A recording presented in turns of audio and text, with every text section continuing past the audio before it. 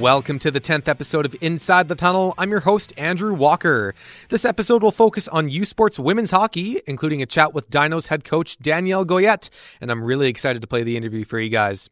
First things first, let's take a look at the standings and preview the weekend matchups. The UBC Thunderbirds are on a roll with 6 straight wins and sit first in the Canada West standings. The Calgary Dinos, meanwhile, are 2 points back coming off a weekend sweep against the Mount Royal Cougars. The Lethbridge Pronghorns sit in third, followed by the Saskatchewan Huskies and Mount Royal. Autumn McDougall and her hat trick helped the Alberta Pandas snap a 3-game losing streak and sit in 6th. The Regina Cougars are in 7th, and the Manitoba Bisons are dead last with 10 points. So for this weekend, it's a battle in Saskatchewan as the Regina Cougars face off against the Huskies. Lethbridge will be in Calgary on Friday and back home the following night for a rematch. Mount Royal will travel to Vancouver, and Manitoba will stop in the City of Champions for a date with the Alberta Pandas.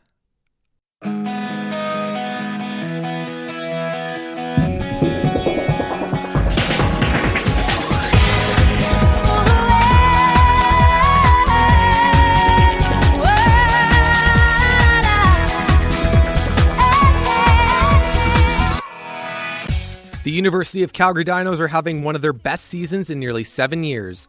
The team kicked things off with a home opener sweep against the Regina Cougars and beat the Alberta Pandas and Mount Royal Cougars to remain the top-ranked Alberta team in Canada West.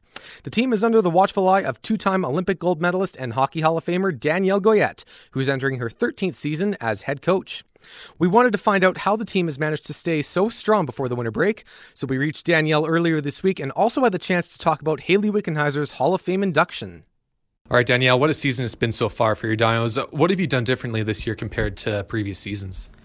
You know what? We changed a little bit of a system that we're playing right now as a team. I think the biggest difference this year is not about the coaching staff, but about the responsibility the player took over the summer. They all came back in better shape, and now we can play a higher tempo of a game and sustain the pressure on the team. I think this is the biggest difference. And it all started on opening weekend with the sweep against Regina. Was that a sign that things were heading in the right direction? You know what? At that point, it was maybe too early to say that.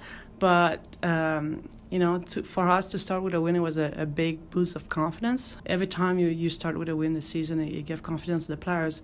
And I think when you're winning, for the coach, it's way easier to teach because they're more receptive to learn new things. So which players have stood out to you so far? You know what? We have a returning players that was injured last year in November.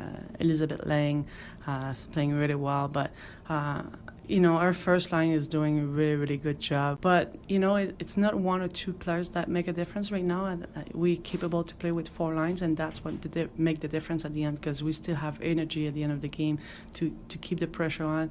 As long as we can use 4 lines, we're going to be in a good situation. All right, switching gears for a moment, it's a special day in Toronto, especially for women's hockey. Your former line mate, star player that you coached, will be inducted into the Hockey Hall of Fame, and that's Hayley Wickenheiser. You were inducted in 2017. How does it feel having a good friend of yours added to the list? I'm so happy for her, and for me it was just a matter of time with Hayley to get in the Hockey Hall of Fame. We know that we have to wait 3 years before to get inducted, and Hayley's she's the face of women's hockey. I think not just in Canada and US, but I think around the world. Like everybody knows Hayley Wickenheiser, and as a friend, we talked about it, that it was a matter of time, but at the end of the day, you don't believe it until it happened, and it's always a dream come true, because you're part of legend.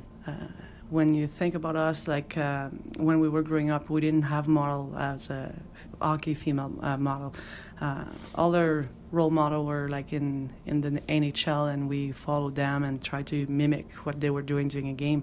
Now with Hayley, in the women's game, a lot of young girls growing up with female hockey players as a role model, and that's the change that happened in the game. But for Wick, I don't think anybody in the women's game has impacted the game as much as she did.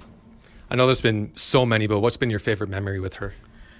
You know what? I have so many memories with her, but it's all the the adversity we face together. I know Hayley personally. Not a lot of people know the personal side of Hayley, but I think that the friendship that we had and we created during all these seasons together. But if I go back on the ice, I would say it's the way we play the game. We play a fast game. We share the puck, and we try to be creative. Like, we didn't play as robot like X and O. Coaches were good enough to let us play and be free on the ice, and that's what I really, really enjoyed playing with her. And I got to ask, how did it feel coaching her when she played for the Dinos? You know what? Like, for me, it was fun. It was a challenge, but at the same time, we had a lot of respect for each other. Like this, I never had problem coaching her, but she impacted the game on the ice a lot when she was in the program, but I think she had a bigger impact off the ice. A lot of people don't notice that, but she had a son. She was training full time. She was playing for us, still playing for the national team, and had some appearances to do. Like, this is not an easy job to do, and I think our student athlete learned a lot about what it takes to be successful at a higher level and what it means to be a student athlete. Because everybody want to play hockey, but to be a student athlete is not an easy thing to do, and to have a son on top of that, like, she was a great role model for that. Absolutely. Final moments here with Danielle Goyette. It's going to be a big weekend, a home-and-home series against the Lethbridge Pronghorns. How will your team remain focused after sweeping the Cougars? You know what? Like, I'm not a kind of coach focused on the past. We have to move forward. When the weekend is over, we have to move on to the next team. Lethbridge been doing really, really well this year. Like, we have to have a lot of respect for them, but at the same time, we need to keep moving in the right direction. We need to keep building. If I look at last weekend against MRU, we give a lot of scoring chance, and that's what we need to tighten up a bit as a team this week. But hey, we have 4 more games before the end of before Christmas, and we have to make sure we finish on a good note. But again, they have a good goaltending over there, and the team's playing well. We have to make sure that we put a lot of pressure on them. For sure. I take it you'll be watching the ceremonies tonight? Yes, I will. Like, I know Wick, she's such a great speaker. I can't wait to hear her speech, because I know she's been a lot of things in her life, and I think a lot of people might see a bigger picture of Hayley tonight. Mm-hmm. And you've been in her spot before on that stage. What would be something you would tell her before she takes the stage?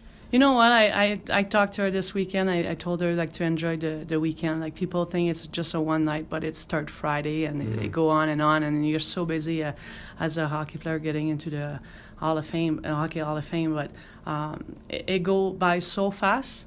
But again, enjoy the moment, because this is the last time you're going to be there. For sure. Thank you so much. Thank you. That'll do it for the 10th episode. Man, 10 episodes already. We're on a roll. Don't forget to subscribe if you haven't already done so, and follow us on Instagram at Inside the Tunnel Podcast.